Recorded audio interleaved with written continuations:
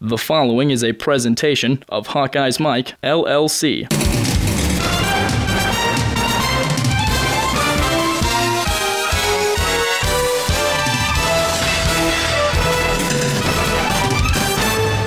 Back from Wadley on first down. Wadley across midfield. Open sesame.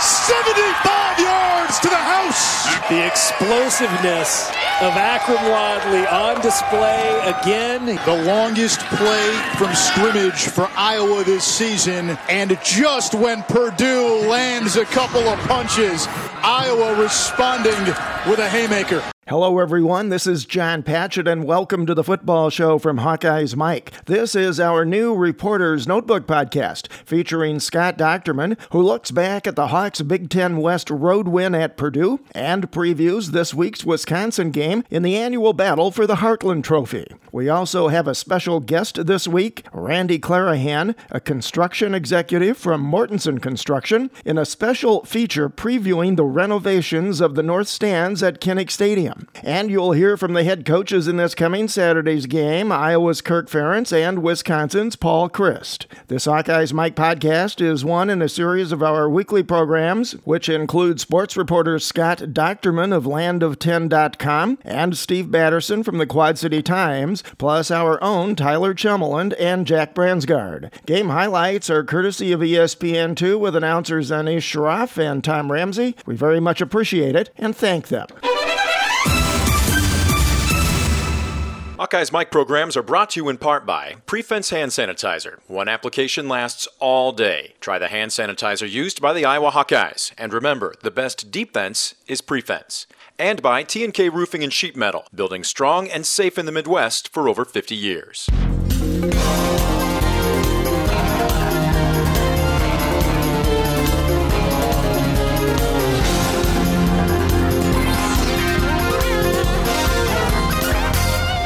The Iowa Hawkeyes host the Wisconsin Badgers in what is essentially a Big Ten West Division title elimination game Saturday at Kinnick Stadium. The Heartland Trophy, which currently resides in Iowa's Football Performance Center, will be at stake. The Iowa-Wisconsin rivalry has grown very intense over the past few years, especially since a former Hawkeyes assistant Barry Alvarez took over the Badgers program and restored it to not only respectability but national prominence, much like what Hayden Fry did for the Hawkeyes. Many fans might say it's now Iowa's biggest rivalry, albeit not involving the most coveted trophy, which certainly remains Floyd of Rosedale, but the bowl isn't far behind the Bronze Pig. The Heartland Trophy has been at stake since 2004, and the series is tied at 5 apiece since then. Iowa now holds it following its thrilling 10-6 win last year in Madison. That victory broke a 3-game Badgers win streak. This series began all the way back in 1894, and it's about as close as it can get. Wisconsin holds a 44-43-2 advantage going into Saturday's game. Iowa holds a 24-18-1 advantage in games played in Iowa City, despite the fact the Badgers have won the last 3 games played at Kinnick Stadium. From 1977 to 1996, the Hawkeyes defeated Wisconsin 17 times, tied it once. Since then, Whiskey is 10-7 against Iowa, and almost all of those games have been close. The last 6 contests have been decided by an average of 6.5 points. This year's game should be another slobber knocker, something fans of both teams have become accustomed to.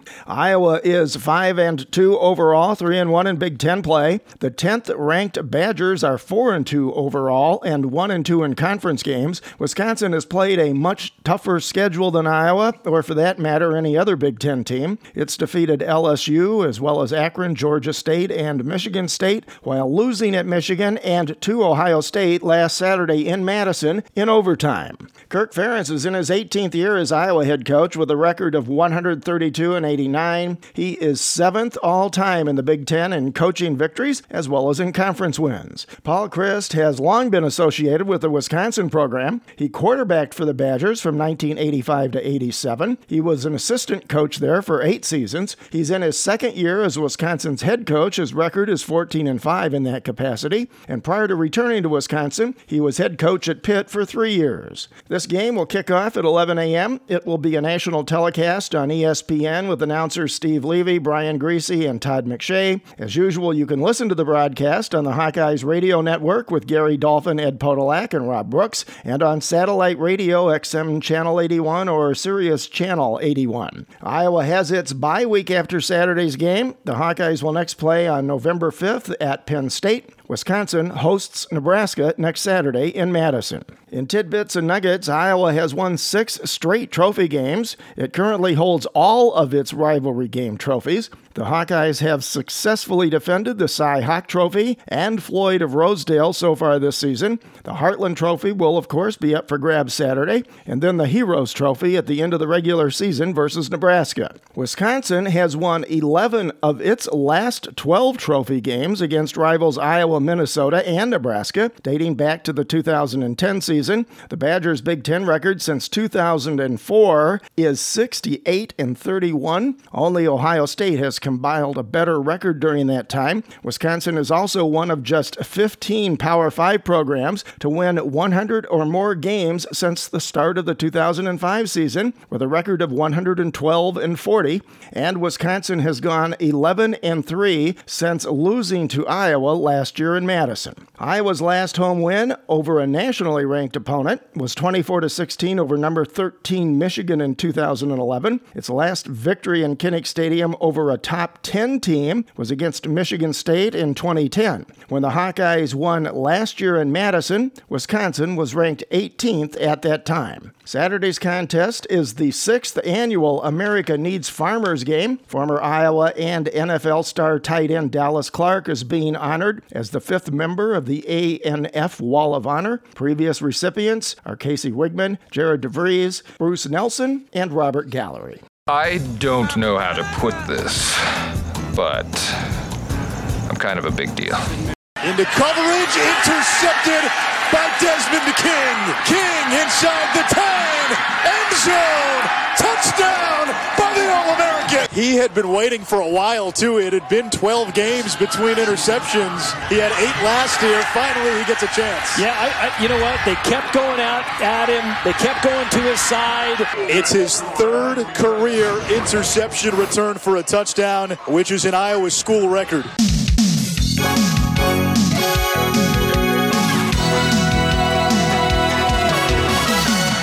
Let's hear from the head coaches in this coming Saturday's game. First up, Iowa head coach Kirk Ferentz, who provides his overall assessment of this year's somewhat surprising Wisconsin team. Outstanding opponent, top 10 team, and certainly worthy of that. They're just a really good football team. No big surprise there. We've got a big challenge on our hands that way. And I said it a year ago, and I just add another year on. You look back the last 6 years, the level they've played at in the conference, it's awfully impressive. And really, quite frankly, it's been that way since 1999. They've had a good program, a strong program, and have done an excellent job. And the common denominator seems to be that their players are good. They play extremely hard, and they're very, very well coached, and that's kind of been consistent for quite some time now. So the other thing about them, they're tough to play in Madison. They're tough to play in Kinnick. No matter where they go, they play well. That's a sign of a good team. So bottom line is we're going to have to really improve. We're going to have to work hard and go in the game knowing that anything that we do get that's good, we're going to have to earn, and that's how it should be. Ferentz talks about the play of his star cornerback and returner Desmond King. I think really good. And one thing I think it's noteworthy, again, I mention it every time we talk about him, if he's missed something since January, any kind of practice workout, I can't remember what it would be. So, he's a durable player. Most of the really great players that have played here, that's one trait, you have to be durable. I think it's a real key to greatness. He's playing well on defense, really doing a good job, and then he's doing an extraordinary job on special teams. And it was great for him to get his hands on the ball the other day, and that return that he made fit right in with the returns that he's been doing in the special teams phase as well. So awfully impressive. I think the defense, they did a nice job, and they've done that traditionally, converting it into an offensive play, but his effort, I think, was extraordinary on that play. So he's just doing a good job. He's playing really well. Ferentz was asked if it's obvious the Badgers should have retained their top 10 ranking despite 2 losses, and about the recent history of the Wisconsin program from Barry Alvarez on. Makes sense to me, and the polls don't always make sense. I don't follow them very closely, but they don't always make sense. But But what makes sense to me is when you look at film and then you look at a team's ranking, and if they match, then you can say, yeah, that makes sense. And that's not always the case. But, these guys are playing really good football. A lot was said about their schedule,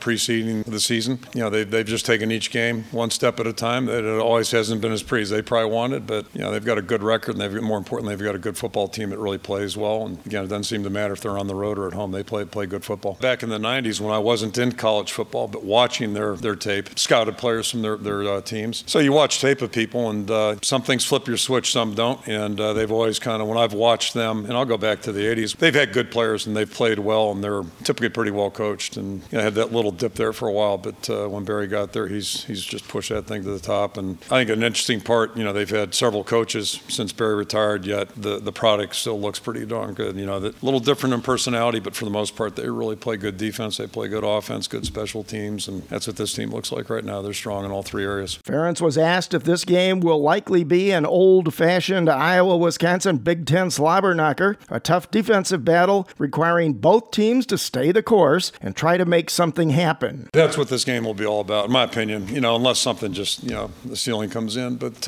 we've historically been in a lot of games like this where you just never know what that play is going to be, what's going to happen. Outsiders might describe it as ugly football, but it's kind of like the visual I got right now is like last couple of years when Pittsburgh and Baltimore play. It's usually a pretty tough physical game and comes down to a possession. So, you just never know. In big games, you never know what it is it's going to do. What's the play? And it might be on special teams, offense, defense. It might be something really subtle. I'll think back to Mitch King drawing a holding penalty out there in the Penn State game in 2008. Made it 3rd and forever for them. They threw a ball, got tipped. Just one thing led to another. So you just never know what that play is going to be. So, yeah, you play somebody that's really good. These guys are really good. Not every play is just going to be like going on the scout team. It just doesn't work that way. And players need to understand that. And you just keep pushing. You just keep banging away and see if something good will happen. Last year's game was really pretty much that was the story of that game.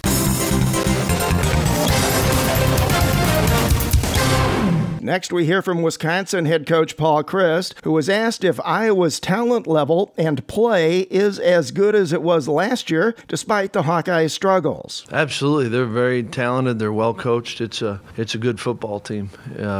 And you see that on tape. And, we've got to have a great week of preparation, and we've got to play well. And it starts, on offense. They've got an experienced, really good quarterback, and they've got players around them, and defensively they're playing well. It's a really good team, and like I said, I've always had a ton of respect for the way they're coached. We're looking forward to playing them, but it's we've got to have a good week, and we've got to play well. Chryst was asked how he approaches team preparation for a rivalry trophy game like this Saturday's. I think that the beautiful thing about this team and when you play this season, that this is our team this year, and those of us who were part of it last year, we understand what happened. And yet none of that carries forward. We got a ton of respect for Iowa, and I do certainly for their program. But it's about this Saturday, who's the best team. Paul Chryst was asked what his team has shown him through its first 6 games. I think it's a group that likes playing, like I believe that. And I think it's a group that cares tremendously about each other, and I think it's a group that you can challenge them, and they have a confidence, and we have an inside confidence, but there's definitely no arrogance to that group. And I think it's a group that for us to be the best, we have to keep improving each week. I think that's the halftime report. I think it's a group that every day I look forward to seeing them and knowing that they're going to come and practice and they're going to have fun doing it with each other, and yet there's a purpose to it, and they do like playing the game, and they like playing it with each other. And Chryst talks about the problems Iowa's offense presents this season, especially with the play of running backs LaShawn Daniels and Akrum Wadley. As you start watching it, and that's kind of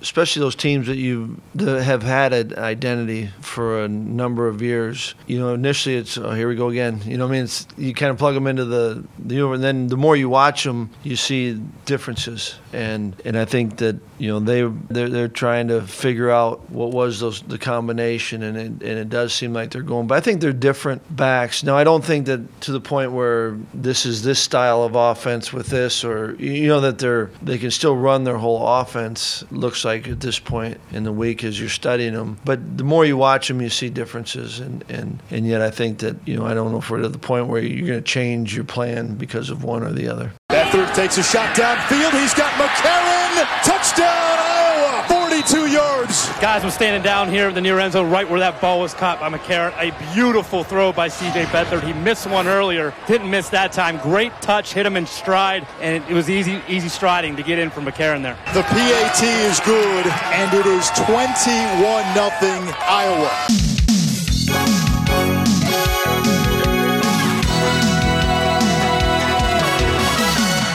This week, the Iowa Board of Regents gave its final approval to the renovations of the North End Zone in Kinnick Stadium. Construction of the $90 million project will span 3 years and begin as soon as the 2016 season comes to a close. The entire North End Zone will be demolished and replaced with a 3-tiered structure that will essentially turn Kinnick into a bowl. It will include general seating as well as club seating and suites, and also have substantially improved amenities and an improved fan experience. When this project is completed in time for the 2019 season, there will be about 10,234 seats in that section, which will slightly drop Kinnick's overall capacity to 69,000. Financing of the project will be provided by a combination of athletic department fundraising, department revenue, and bonding. Kinnick Stadium's North End Zone was last updated in 1986. We are fortunate to have Randy Clarahan as our special guest in this segment. He is a construction executive with Mortensen Construction, which has been involved in the construction of the New Hampshire Auditorium, the Voxman Music Building, and previous major renovations at Kinnick, including the press box, South End Zone, and new locker rooms. But let's begin by hearing from Iowa Athletics Director Gary Barta, who talks about the overall project. Already, Kinnick Stadium is one of the great college football stadiums in the country. And a big reason for that is because of our fan base. I mean, the structure is awesome, but our fans have historically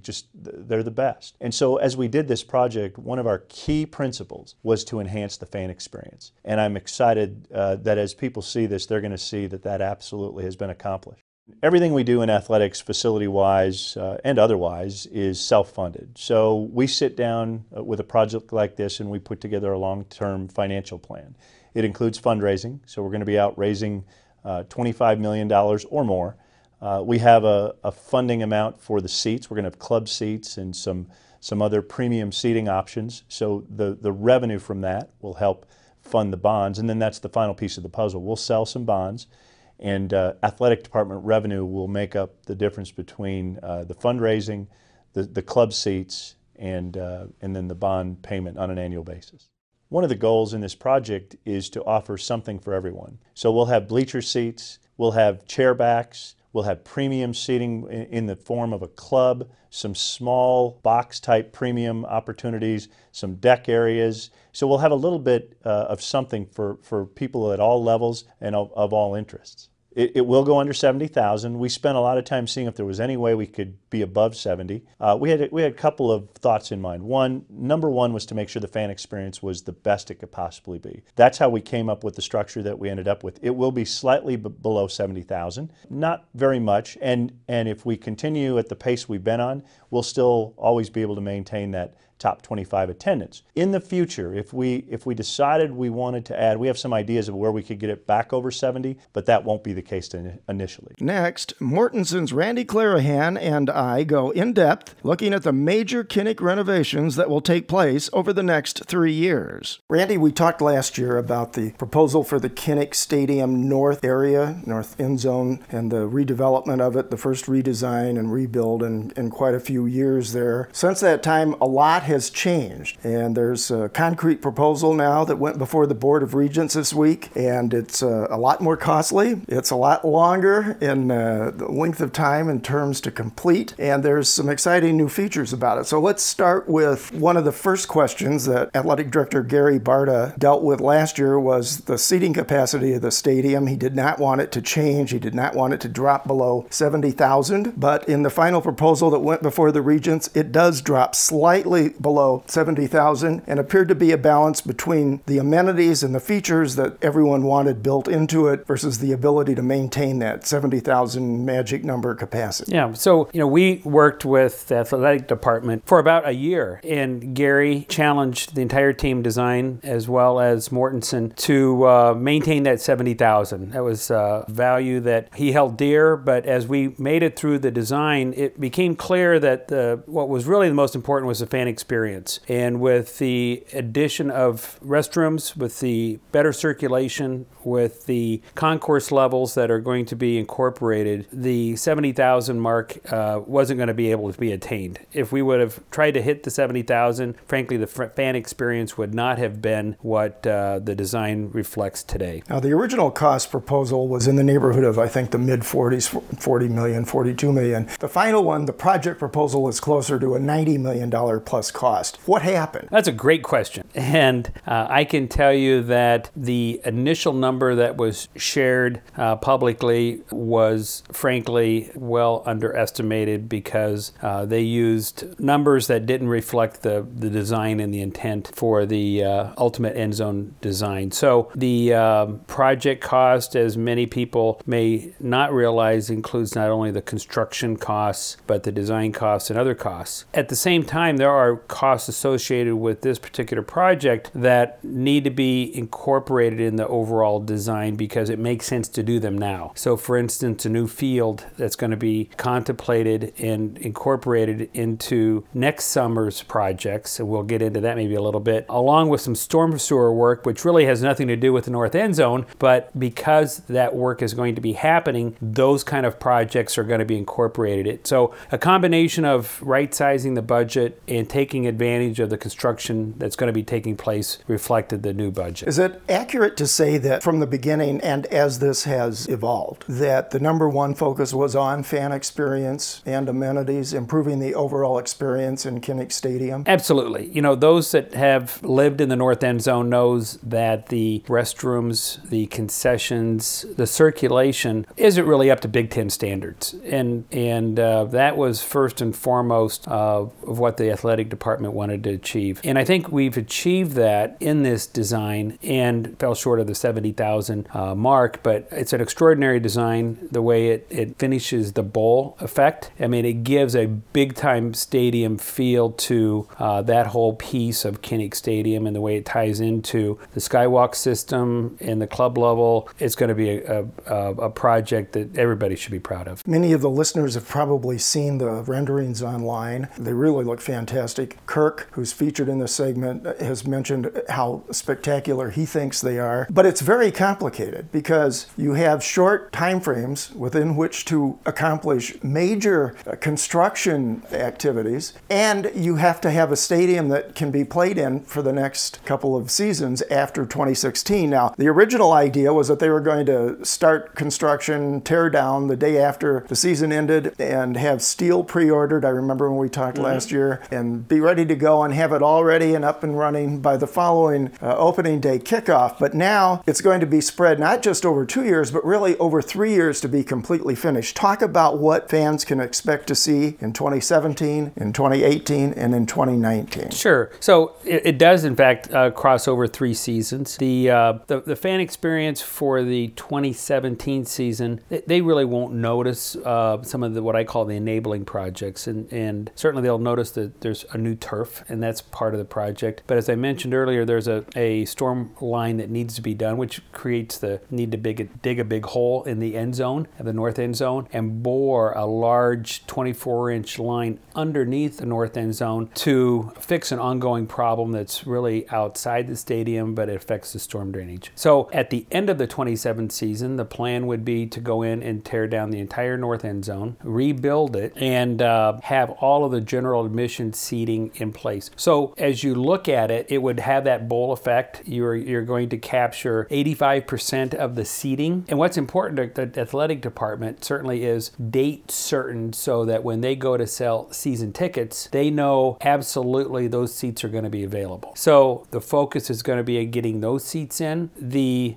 issues that are going to move on to the post-2018 season is the club level amenities, and as well as some some of the restrooms and concessions. So there'll be some permanent restrooms, some temporary restrooms potentially during the 18 season. But the experience of having the bowl, the experience for the general admission, the concourse levels will be in place. But it's important to be realistic about the schedule, be realistic about what seats can be sold. And it's a little teaser during the 18 season so that people can get a feel for those club level seats. And at the end of for the 19 season, it'll be complete, club level will be in, and it'll be a great project. Okay, let's go back and talk a little bit more about each year. So 2017, opening kickoff. The only thing the fans are really going to notice is there's new turf in place. That's going to be the new field turf like they put in for the practice facility. Then the moment the final game is played in 2017 in Kinnick, then some of the big heavy-duty construction begins, and 2017 will have the same capacity we have today, the 70,000 and some change. 2018, when you'll have pretty much everything done but the actual finished product in the club area, you won't have quite the in-capacity seating that you'll have for the 2019 season. Correct.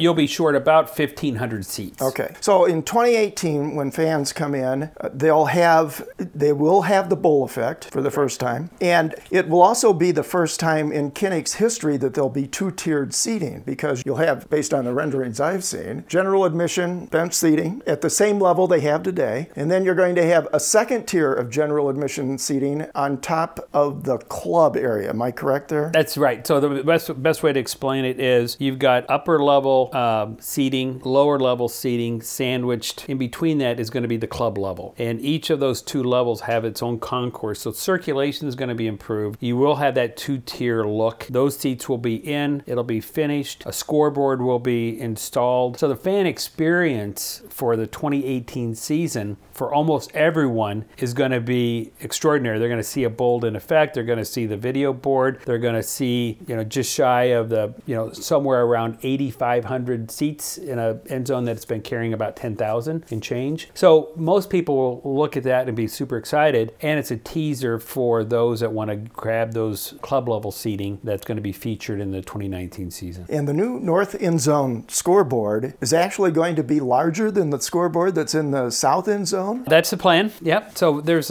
I don't think everything's been sorted out, but the ribbon board and some of that which was just installed the year before is going to be taken down, stored, and put back in. So it's brand new technology, but the new scoreboard that it would be in place would be brand new and larger than what's in the south side. And when all is said and done, the start of the 2019 season, how much of the street will actually still exist as a street that's immediately north of the stadium? I think it's Forrest Evashevsky Drive. It is Evashevsky Drive. And what's neat about, and it doesn't really show up in the renderings very well, but this actually cantilevers over a little bit of Evashevsky Drive. So the drive during the construction period is going to be choked off at times to facilitate construction. But at the end of the project in the 2019 season, that will still remain a two-lane access road because you've got the transportation center, you got certainly the adjacency to the hospital, and those are critical. So that's a great point, John, of how complicated this project is, because there's just no room. And when we went and analyzed the site logistics and the issues that you need to have in place for life safety and circulation, we felt that it was too much to ask of anyone to try to cram all of that in 1 year. And frankly, you're not building it in the most ideal conditions. You're starting, end of November, and you're trying to turn it over in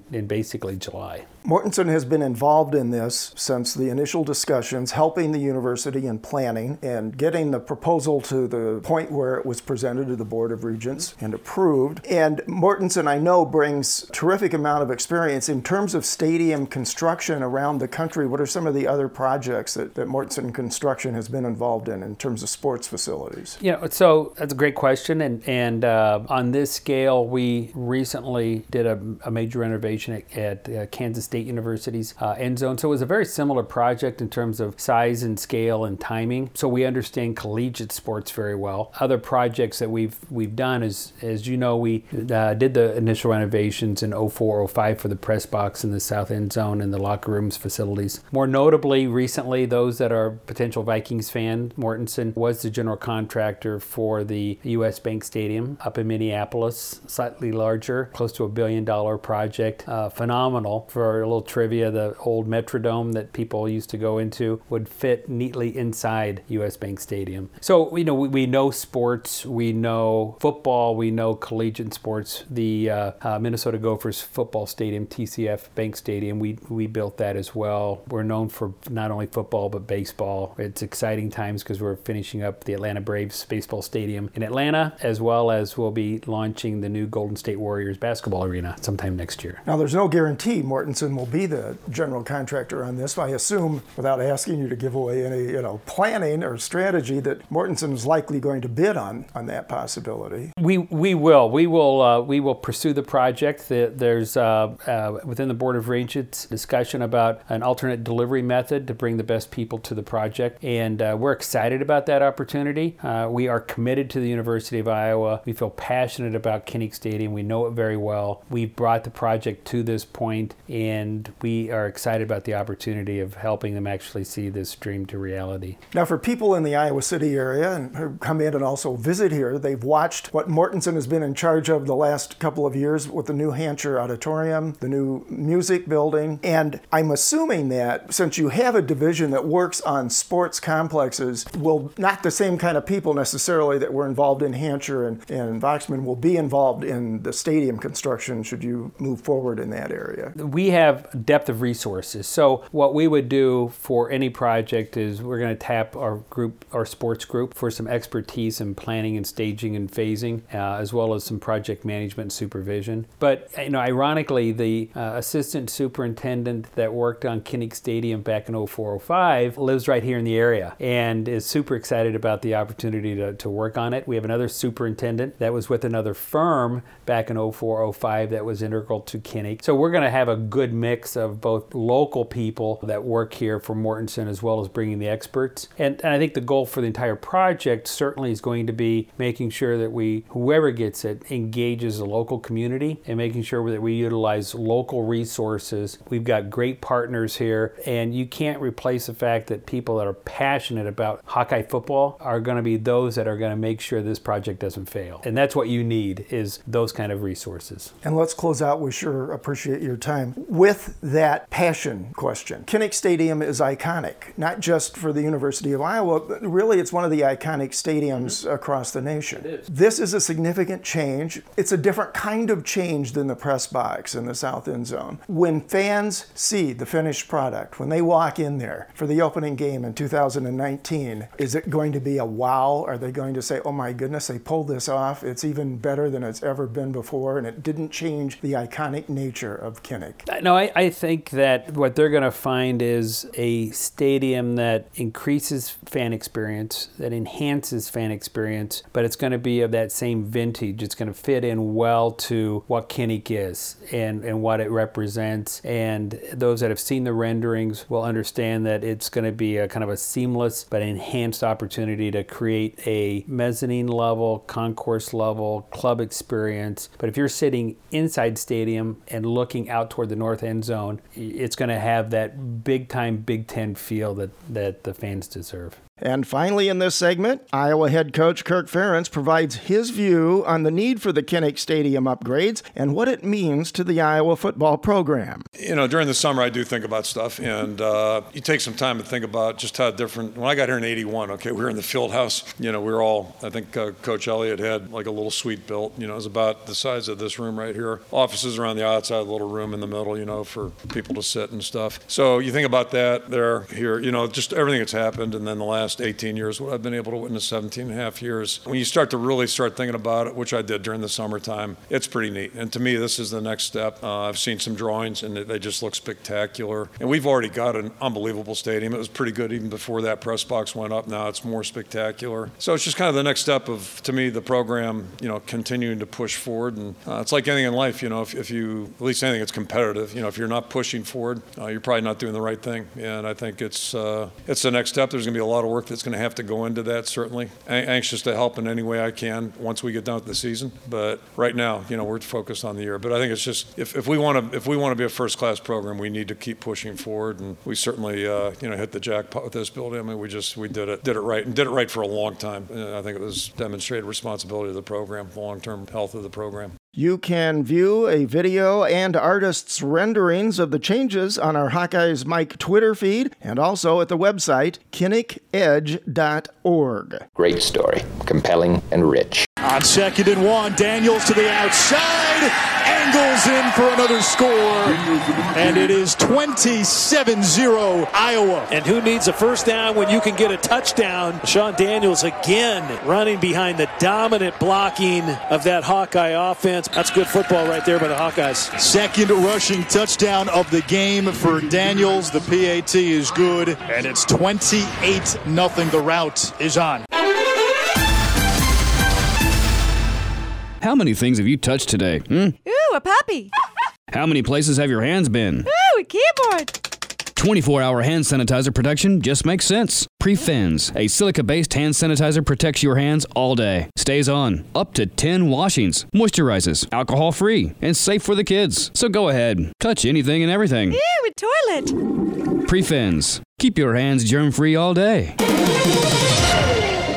Time now for our Reporter's Notebook show this week with Scott Docterman. You can read Scott's articles online at land10.com. You can also follow Scott on Twitter at Scott Docterman. Scott looks back at the Purdue game, previews this Saturday's Wisconsin game, and talks Big Ten. Scott, before we head into the Wisconsin-Iowa deep dive look ahead, let's take one last look back at last Saturday's game, which ended up costing Purdue head coach Darrell Hazell his job, but it was a complete domination by Iowa. It looked like it was pretty much, and frankly, effectively was over after the first quarter, certainly after the first half, and yet you couldn't pass in the hymn books to the last couple of minutes of the game. Yeah, for 3.5 quarters, it was a complete and utter domination by Iowa. I mean, it was 42-14 all the way until the 8:40 mark of the fourth quarter. Iowa substituted, put in its reserves, and Purdue didn't. And Purdue's always had kind of a quick strike offense. They can make some things happen, and that's kind of what happened there. You know, they were able to score quite a bit in the fourth quarter. I kind of equate it in some ways as when in basketball you have like a 20-point lead and 5 minutes to go, and you pull your starters, and the other team all of a sudden cuts it to 8.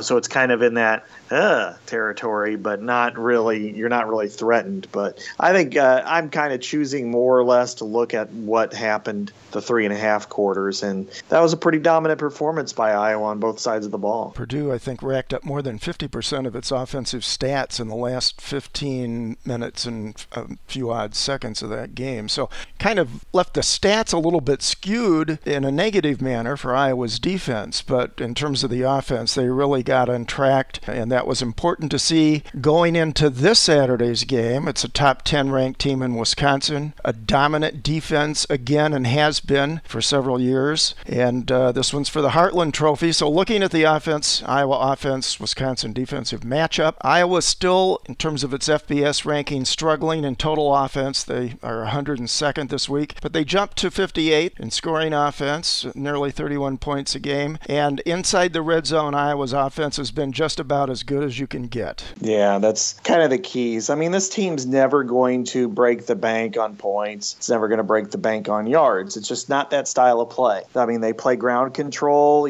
clock control, get in the red zone, score points. So I don't, it's such a wide variance in college football as to, Baylor may score 58 points a game, but, if they give up 65, it's still a loss. I like the way Iowa ran the ball last week. To me, was the most positive development, I would say, for the Hawkeyes. I mean, 365 yards against the Boilermakers, 2 running backs each rushing for more than 150 yards. It was almost 7 yards per carry, and they ran the ball 53 times. I mean, that's perfect football. So I like the way that part of the game is developed, even with a starter out for the game up front. That they seem to run the ball effectively just about every every time they wanted to. Even in the fourth quarter, that's where it kind of slowed down when they put their second-team unit in there. But, so I like the progression that they're making on that side of the ball. I still think the offense has a long way to go. This week's going to be a real test for them, especially in the passing game is probably what I should have said. Is the pass offense to me is still a concern. I'm not sure they got the receivers that can get open on a consistent basis, whereas, Wisconsin has a team that's capable of shutting down just about anybody. So that's going to be a fear going forward. Iowa's red zone offense is first in the Big Ten, tied for fifth nationally. In terms of Wadley and Daniels, the running back duo, Iowa now has 2 of the top 5 Big Ten rushers in terms of rushing yards overall. Wadley sitting at 3rd, Daniels at 5th. That is pretty impressive. Beathard's completing 60% of his passes, 11 touchdowns against 4 interceptions, and since Vandenberg's injury, Riley McCarron has stepped up, but to your point, other than George Kittle, nobody else really has. Yeah, and they had 5 catches by wide receivers last week. Now, granted, you take that with a grain of salt because they didn't have they didn't need to. They ran the ball. But, C.J. Beathard is putting together a nice year. I don't think it was the kind of year that everybody expected him to have, some sort of incredible breakout year. Last year was so strong, 17 touchdowns, 5 interceptions. This year, he's kind of laboring along, and that's kind of what happens when, he did lose 5 out of his 6 top receivers, and then George Kittle's status is completely undetermined for Saturday, and that could be 6 out of 6. So, I'm not sure what's the next step here, but, they've got a couple of guys that have to take strides. I mean, Jay Shield had a really nice block on an Akram Wadley touchdown run last week, but he didn't have a catch. Germany Smith had 1 catch for 5 yards. Those guys have to get involved in the passing game. They have to be catching the ball. They have to separate from defenders. They have to do the things that wide receivers do to win in this league, and we have not seen that yet. And unless something happens here in the next couple of weeks, that's going to be the kind of Achilles heel for this offense and this team. You and I have talked the last couple of times we visited about the fact that it's really important for at least one more, if not 2 more of Iowa's tight ends to step up. You finally saw another one catch a touchdown. That was Noah Fant last week versus Purdue. That also is going to be a key part of this passing offense, attempts at least, versus Wisconsin, which, as I think you and others have pointed out, is probably going to run blitz Iowa and try to force Iowa to go downfield. That's the way I would beat Iowa right now is to, they're a 3-4 defense. A lot of times they only have 2 down linemen, and then they'll have 2 outside backers standing up on the line of scrimmage. So, they have such strange different looks, and I didn't think it was something that was going to work, frankly, when Dave Aranda brought that to the Big Ten, a few years ago, and then now it's been extended with Wilcox. I just didn't think it was something that they could withstand, but they've actually gotten better. I mean, they were really good in the past, but their defense may be better today than it was, even 5-6 years ago. So, I expect them fully to run blitz at Iowa, to really attack, the lanes, to try to stop and stunt the ball carrier before they gets going. How do you do that? I don't know. There are some ways. I mean, number one, I think Iowa does run a little more power in its running game, pulling guards and moving into spots. So, if you can somehow have some sort of a run that kind of goes the opposite way, some sort of misdirection, I think that could stunt that a little bit. But, ultimately it's going to come down to a couple of receivers making some big plays. They're going to be there to be made. Can they make them? That's going to be one of the big keys to this game. Iowa's given up 18 sacks already. That's the second most in the Big Ten. Wisconsin has 17 sacks, which is the 3rd best in the Big Ten. In addition to the Kittle injury issue on the offensive line, you have Myers and Croston that are both questionable. It looks like Ferentz's offensive line changes are going to be permanent. I put that word in quotes, going forward, subject to the injuries. And somewhat surprisingly, Pro Football Focus listed Iowa's offensive line overall as a group as the best in the FBS this week. Yeah, I saw that. I don't know what they were talking about. I'll be honest with you. There's some times where the analytics and the metrics get so skewed that you just close your eyes and they say, pick this one, all the numbers. I don't know. Maybe it's just my subjective eye or something. I'm watching this unit and I think, okay, they've made some strides, especially blocking in the run game, but giving up that many sacks. Last year they gave up 30. They're on pace to give up more sacks than any other year since 2007. I just don't see them being number one. And, I wouldn't see them being number one in the Big Ten, let alone in the whole country. So, I think, it's going to be crucial, though, this week if somehow Boone Myers or Cole Croston or both and George Kittle can all get out there and play. I mean, Kirk Ferentz seemed to be a little pessimistic about it, kind of talked out of both sides of his mouth, and it was kind of strange about Kittle. At first, he said it was unrealistic that he was going to be able to play. Then he backed off that, and then he said it might be a long shot. My guess is that George will try to play, whether he plays or not. I don't know. Now, as far as the other two goes, I don't know the depth extent of their injuries. They're tough guys. They got a bye week the next week. I think they're going to give it a shot. Again, whether they make it or not, it's their pain, not mine. So I can't be the one to judge it for them. Back to Wisconsin's defense. They've been dominant now for several years, and this year is no different, maybe even a little bit surprising. They've only given up an average of 16.8 points per game since 2013. That's second nationally, second only to Alabama. While they have a lot of playmakers on defense, at linebacker positions and in the defensive backfield, and they've got a terrific defensive end, they really play a team defense. It's not one or two stars that they rely on. Yeah, and I mean, the tone is really set in a lot of ways by their linebacking core. I mean, Jack Sitchie was this week's Big Ten Defensive Player of the Week, had 3.5 tackles for loss. I mean, just an amazing performance from him. TJ Watt is developed into kind of a difficult guy to compete against. He's not as big certainly as his oldest brother JJ, but still kind of a tough guy to beat against. TJ Edwards is good. And then this week they might get Vince Beagle back, who I think is the best of their defenders. He suffered a broken foot. It's been out for the better part of a month. Missed the last couple of games. I mean, what kind of impact could he have had against an Ohio State or against a Michigan? You never know. I mean, it's kind of far-fetched to say that he would have won the game for him, but he could have made a play or two that might have led him to that direction. So, and on top of that, they've got some veterans in the back part. Sojourn Shelton feels like he's played for 18 years, since Barry Alvarez was the head coach. But no, he's a corner, a 4-year starter. And up front, they rotate a lot of guys. They've got some experience. So, this is a unit that, really dictates the tempo of games. And their statistics in some ways are only going to get better. I mean, the competition they've played thus far, LSU, Ohio State, Michigan State at this point doesn't really count for much. But to play those teams that have those kind of stats, when they start to play most of the Western Division teams, they're only going to go up from here. TJ Watt is second in the Big Ten in sacks. He has 5.5. He leads Wisconsin in tackles for loss with 8. Their other cornerback, Derek Tyndall, is 10th nationally with interceptions. He has 3, and passes defended he has 10. Beagle has played really well against Iowa, but they also have 3 other players that are listed as questionable. I thought it was interesting that Wisconsin actually puts out an injury list that looks a little bit like what you'd see in the NFL. They have people as questionable and people as definitely out. So if they get Beagle back, it's going to be a real challenge for Iowa to try to run the ball, which they have to do to have a chance to win this game. It's going to be a challenge, but it's one that Iowa has to accept and try to compete against. And Beagle has been terrific. Last year, he and Joe Schobert just shut the door on Iowa so many different times, especially in the second half. But,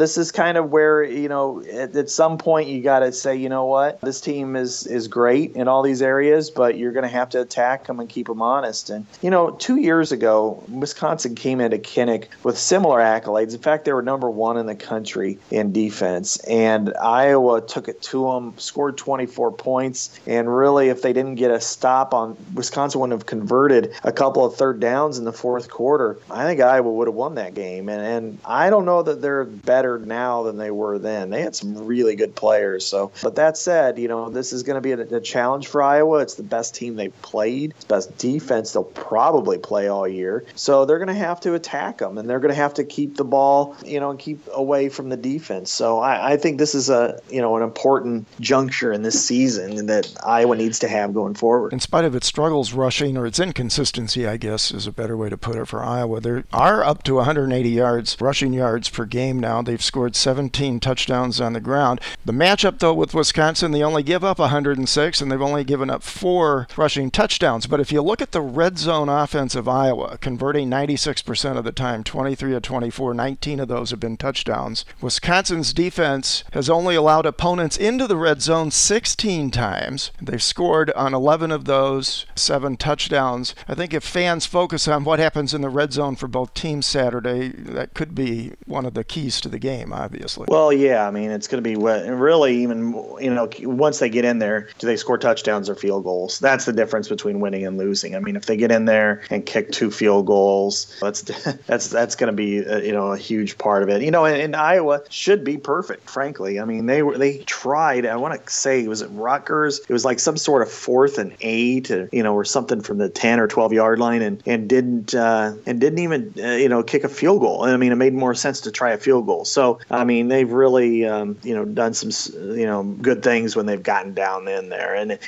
Wisconsin's been really tough. I mean, limiting opportunities, certainly touchdowns. Better than just about everybody except for Michigan, who's better than most NFL teams. So I'm just slightly joking, but so yeah. I mean, whether or not Iowa scores in the red zone, kicks field goals. Last year, they tried a 4th and 8 or 4th and goal from the 8, and they threw it into the end zone. And at that point, I'm going, no, take your points. You're down there, and they didn't. And I know they've been messing around with their field goal kicker, but I would say right now they need to score every time they get in there. It doesn't matter if it's 3 or 7, but try to get 7, of course. After this break, Scott and I take a deep dive into the matchup between Iowa's defense and Wisconsin's offense, special teams, and the Big Ten.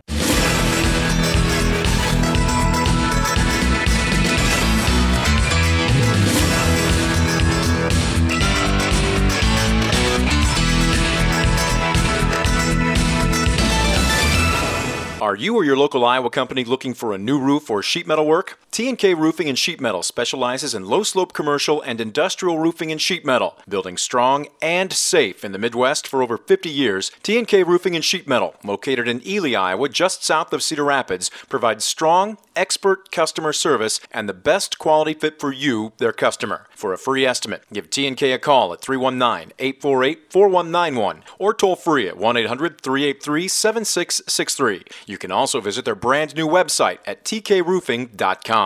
T&K Roofing and Sheet Metal, your home for all your low-slope roofing systems. Give them a call today. Again, 319-848-4191 or toll free at 1-800-383-7663.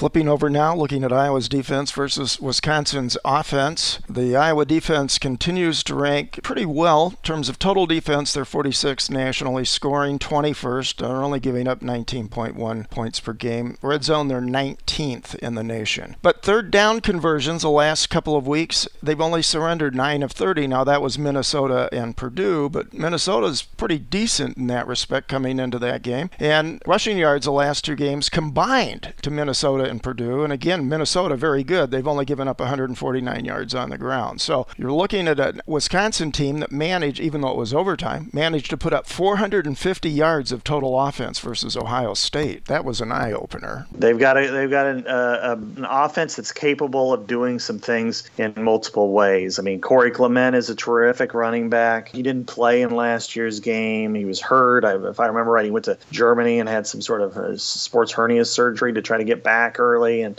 he's a difference maker. He is an NFL caliber running back, and that's going to be a challenge for Iowa to defend. And then I like the way they do different things. I mean, they orchestrated a lot of jet sweeps and hitting the edge, and that's an area to me of great concern for Iowa. They got burned a little bit by North Dakota State, not much, but a little bit from that. But the perimeter has been a challenge for them. It was certainly a few years ago. So I think this is one area where they, Wisconsin, with a new quarterback, he's okay. I don't think he's great yet. Maybe he will be, but I think he's a young guy coming into a hostile environment. I think there's some challenges there awaiting him. Iowa, as you mentioned, their run defense was really stout the other day, was against Minnesota. I think that was my biggest concern for them a couple weeks ago, because after 5 games, they just couldn't stop the run at all. And if that was the case, going forward, I thought that they really, they're going to play themselves out of maybe even a bowl game. But now I think they've got a lot of confidence, and I think they're going to be, they're a much better team going forward. Corey Clement was injured much of last year and didn't play against Iowa in that game up in Madison. He was injured earlier this season, but against Ohio State, he carried the ball 25 times for 164 yards. Redshirt freshman quarterback Alex Hornibrook is left-handed, which you don't see a whole lot of. He's been the starter in 3 games. There are 3 Big Ten teams. He took over for senior Bart Houston. Versus Michigan, Michigan and Ohio State. He completed 25 out of 53 passes, but he threw 4 interceptions in those 2 games. Now, granted, those are good defenses, but to your point, coming in here, Kinnick will be very hostile Saturday, and Iowa's defense has a chance to try to rattle him. They do.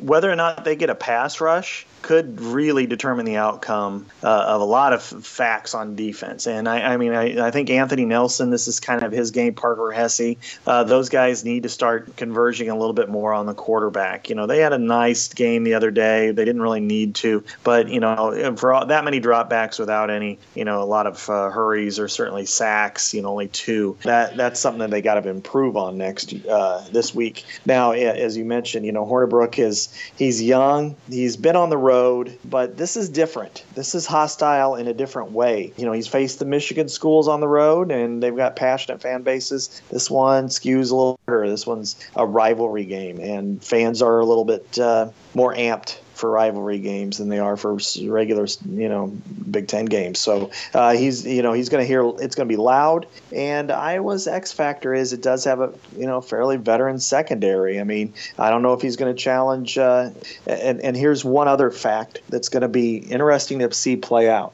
With a left-handed quarterback, he usually looks left first. That's at Desmond King. And with his motion, if he swings it to the right side, people can see where he's going. So I think this has got some advantages for Iowa that maybe normally you wouldn't see. When he looks to pass, he's probably going to look at wide receiver Jazz Peavy, who had a terrific game against the Buckeyes. 4 passes, 76 yards, 1 touchdown. But Peavy also rushed for 70 yards in that game. And then, of course, as always, Wisconsin has a really good tight end in Troy Fumagalli. Yeah. I mean, death taxes in Iowa and Wisconsin having great tight ends. I mean, it's they've combined for I think it's 14 tight ends since Ferentz took over. Between both teams getting drafted. It's just been or something like that. Yeah, I think since 2000 that they've combined for 14 draft picks at tight end. So yeah, they've got some players. Jazz Peavy had a tremendous game there against the Buckeyes. I mean, that's something that they've really got to watch him in both regards. I mean, 6 rushes for 70 yards. The jet sweep. And again, I think we look back and we remember what happened up against Minnesota a couple years ago when they jet sweeped him to death. It was KJ May, 10 carries for like 70 yards, and it was just right around the end. And so I think that's that Wisconsin's going to maybe try to exploit with him. How Iowa's guys stay at home, shed their blocks, and get off the ball is going to be really essential for that. And then, he's an explosive player, but that's why I think in this situation, every team is trying to look in Greg Maben's direction. But when you have a right-handed quarterback, you're naturally looking to your right, which would be where Maben is. Now it's your left-handed guy. He's going to have to turn just slightly and his arm's going to move slightly, so it'll allow Maben to break on the ball a little bit better. So I think Iowa might have a little bit better advantage at this than normal. Des King got his first pick finally of the season last week at Purdue, and it was a pick 6. He had a 41-yard touchdown return out of that. That's his 12th career interception, his 3rd pick 6. You run out of superlatives when you talk about him. Yeah, obviously. I mean, Pro Football Focus came out with best players right now, and he's 4th in the country. And, he's had 1 interception, but he's just been an amazing defender all the way. He gave up 1 big play, like a 28-yarder the other day, and that was kind of a shock. But, one stat that they came up with Desmond King is that in the last 3 years, he's missed 6 tackles out of 167 attempts. I mean, that just shows you what a sure tackler he is, a violent tackler, something you don't see out of corners very often, and a real good guy with ball skills. So, even though teams are going to have to try to test him, they just can't go be one-sided, but he's playing at a level that we haven't seen in Iowa City at that position. I mean, I think between him and Bob Sanders, I mean, they're 1-2 two in whatever order you pick as far as best Iowa defensive backs. And I know a lot of older Iowa fans are heavy with Bob Sanders, but you can't dismiss the way Desmond King's played. He's played at a level that very few people reach. Speaking of Desmond King, let's look at the special teams matchup Saturday. King is now averaging 28.5 yards per kickoff return, nearly 20 yards per punt return. That kind of play against a Wisconsin team that comes in first in the nation in the FBS in kickoff coverage. They're allowing just 14.7 yards per kickoff return. So there's a head-to-head that could be a crucial factor in Saturday's game. Yeah, how many times are they going to start at the 25 with touchbacks? I think that's going to be a factor. But then again, how many kickoffs are there going to be? I mean, last year there weren't very many. There were, 3 for each team, 2 scores we know there'll apiece. Be 2. Yeah, there's going to be at least 1 for each team. But so last year there was a total of 6. I think he's going to break one of these days. I just feel confident in saying that. Whether it's this week, next week, Illinois, or whatever bowl game it's going to be, he's going to break one at some point in one of the 2 phases of the special teams. But but they have good coverage, no doubt about it. It's going to be up to Iowa to make sure to block most of them and allow him to make a couple of good returns. You mentioned touchbacks. Ron Coluzzi continues to lead the Big Ten. 78% of his kickoffs have been touchbacks. But number 2, and albeit a distant number 2, is Wisconsin's kickoff specialist, P.J. Rosowski. 63% of his kickoffs have been touchbacks, 20 out of 32. Like you said, there may not be a lot of kickoffs or kickoff returns. Place kicking is an interesting position for both teams. Keith Duncan, a true freshman for Iowa, is 100% so far, both on PATs and the few field goals he's kicked. But Wisconsin had to have a new place kicker step in, Andrew Endicott, when Rafael Gaglione, the incumbent in that position, had a severe injury and has been out for the season. And he's 4 for 4 now in field goals and was 3 for 3 against Ohio State. Yeah, I mean,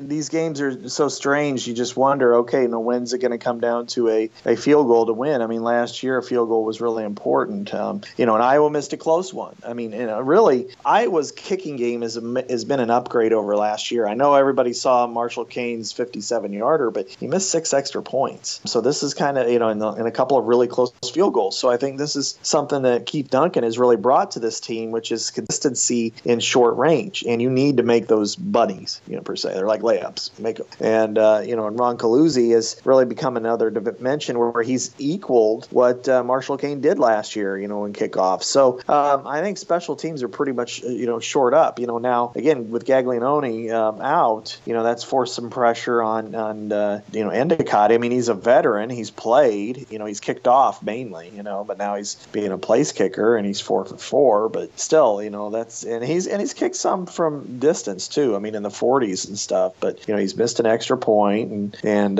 so it'll be interesting to see. I mean, the guy who really hasn't done it very much in Endicott versus a guy who doesn't have a whole lot of experience in Duncan. I mean, it could come down to a late game field goal, and I don't think either one of them are sure bets. It's not like Mike Meyer out there, no doubt about it. One last point of comparison: turnovers. Points off of turnovers. Iowa scored 49 on the year. They are sitting at +6, which is 3rd in the Big Ten. Wisconsin, on the other hand, they have 30 points off of turnovers, but they are at 0. They've lost 11, they've gained 11. And we saw last year how one turnover decided that game. Yeah, I mean, it is pretty astounding there. I mean, but, again, this is one of those things where the stats say one thing and then you look at the schedules and they say something else. I think if I recall, Iowa scored 3 touchdowns off Miami of Ohio turnovers in the first game of the season. And then you look and say, okay, who's Wisconsin played? And, well, LSU, Michigan, Ohio State, they played some better teams. They're not going to score a lot of points off turnovers because they're not going to get as many. So what do we take with it? Well, Iowa's done a nice job of scoring off of them, but I don't know if that one's really going to matter a whole lot on Saturday. They're just, they've played 2 different schedules, and Wisconsin can finally kind of see the light out of the tunnel, whereas Iowa is kind of starting to enter the tunnel. One other factor that could be very significant is Iowa's, surprisingly, for a Kirk Ferentz coach team, continuing to have penalty issues. They had 12 flags against Purdue. On the other hand, Wisconsin's one of the least penalized teams in the nation. Yeah, and that's been baffling. There's been a lot of baffling baffling moments for Iowa this year. I mean, early on, the inability to stop the run, the lack of cohesion in the passing game, running the ball has been mixed up, and then you throw in the penalties, and that's just so uncharacteristic. Iowa traditionally takes care of the ball and doesn't have a lot of penalties. So some of them were really strange the other day, and other ones I don't know. I mean, there was another chop block on the goal line, which was really strange. But so I think that's one where I'm sure they're going to work on it. I doubt it recurs very much more this season. Before we go to your prediction, quick glance at the Big Ten. Last week you saw Maryland defeated by Minnesota, which I think surprised some people. Nebraska struggled to hang on and win at Indiana. Northwestern just beat the heck out of Michigan State. Then, of course, you had the Ohio State-Wisconsin game go into overtime. This week, clearly, the Wisconsin-Iowa game, that's an elimination game in terms of the Big Ten West title hunt. Whoever loses that, especially if it's Iowa, is going to be really in the hole. You have an interesting game, Indiana at Northwestern, and then be interesting also to see Ohio State at Penn State. Yeah, I mean, this is kind of a separation type of weekend, I would say, for a couple of teams. I mean, number one, you look at Iowa, Wisconsin, obviously the one we're covering, and it's a big rivalry game, the 90th edition of this rivalry, and I think it's when you view it, the loser's out. I don't see any way not. I mean, 3 losses is probably too many for Wisconsin to overcome, and if Iowa only has 1, well, I don't see Iowa losing 2 more if they win this week, and then likewise Nebraska's sitting at 3-0. They're going to beat Purdue pretty badly, I imagine, and so you're praying for 3 losses in their final 5 games just to get back into it. So I don't see the math adding up for Wisconsin. Likewise with Iowa, mathematically they're still alive, but you also got Michigan on the horizon, and there's nothing I've seen of Iowa that suggests to me that they can beat Michigan. Maybe that changes after this week. I don't know, but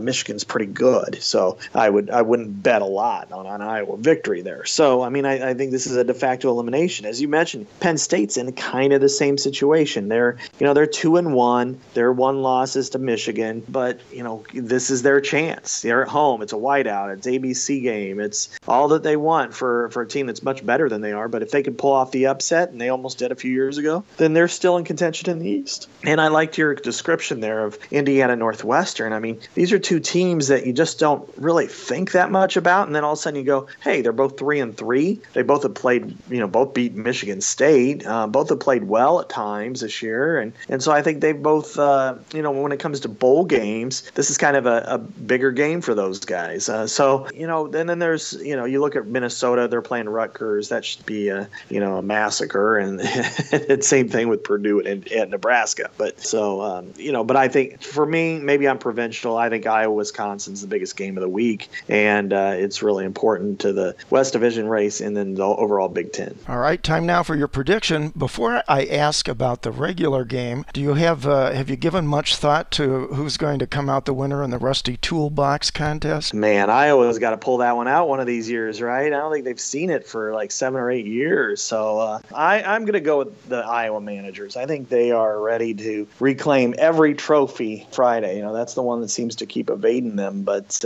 oh my gosh, this game here, I can see it going so many different ways. I think Wisconsin's got an edge in personnel. Iowa's at home. The visitors won the last 5, but, eventually that streak's got to break right too. So I'm going to go with Wisconsin in a really close, hard-fought game like they always are. It would not surprise me with an outcome either way. I think Wisconsin pulls it out, probably with a late field goal, 16-13. But if you were to tell me no, you could probably persuade me the other direction. But I'll just skew a little bit more towards the Badgers in this one. Well, we got Peter, and they got guys named Laser and Blazer and Taser and all kinds of Asia. Beathard takes the knee, and Iowa sets a new school record with its 9th consecutive road win. Hawkeyes improved to 5-2 on the season, and they'll gear up for what could be a top 10, maybe a top 5 Wisconsin team next weekend.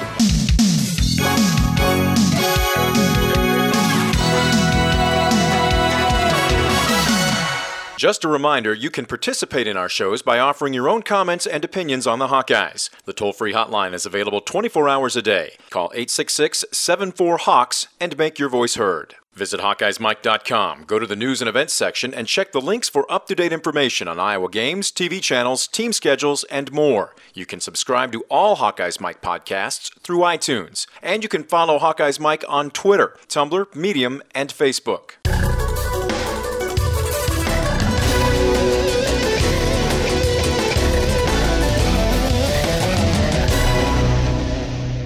Our thanks again to ESPN2 for the game highlights this week, and thanks as always to Scott Docterman. We hope you've enjoyed this program. All Hawkeyes Mike podcasts are available and can be subscribed to on iTunes, Overcast, and other podcasting apps. HawkeyesMike.com, podcasting Iowa athletics for 10 seasons. It's all Hawkeyes, all the time, on HawkeyesMike.com. One passion, many voices. Nice work, everyone. Sharp broadcast. Really good. Everyone on the floor as well. Really a lot of hustle. I liked it.